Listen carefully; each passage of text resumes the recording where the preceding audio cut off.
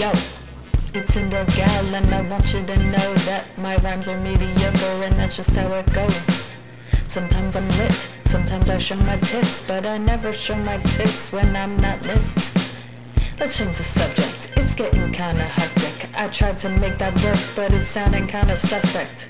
Does anybody have an office space that I could sublet?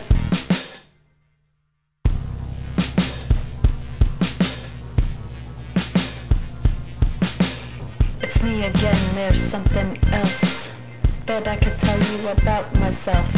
I'm a multiracial, queer, super fat lesbian. I love drag queens. I'll say it again, I love drag queens.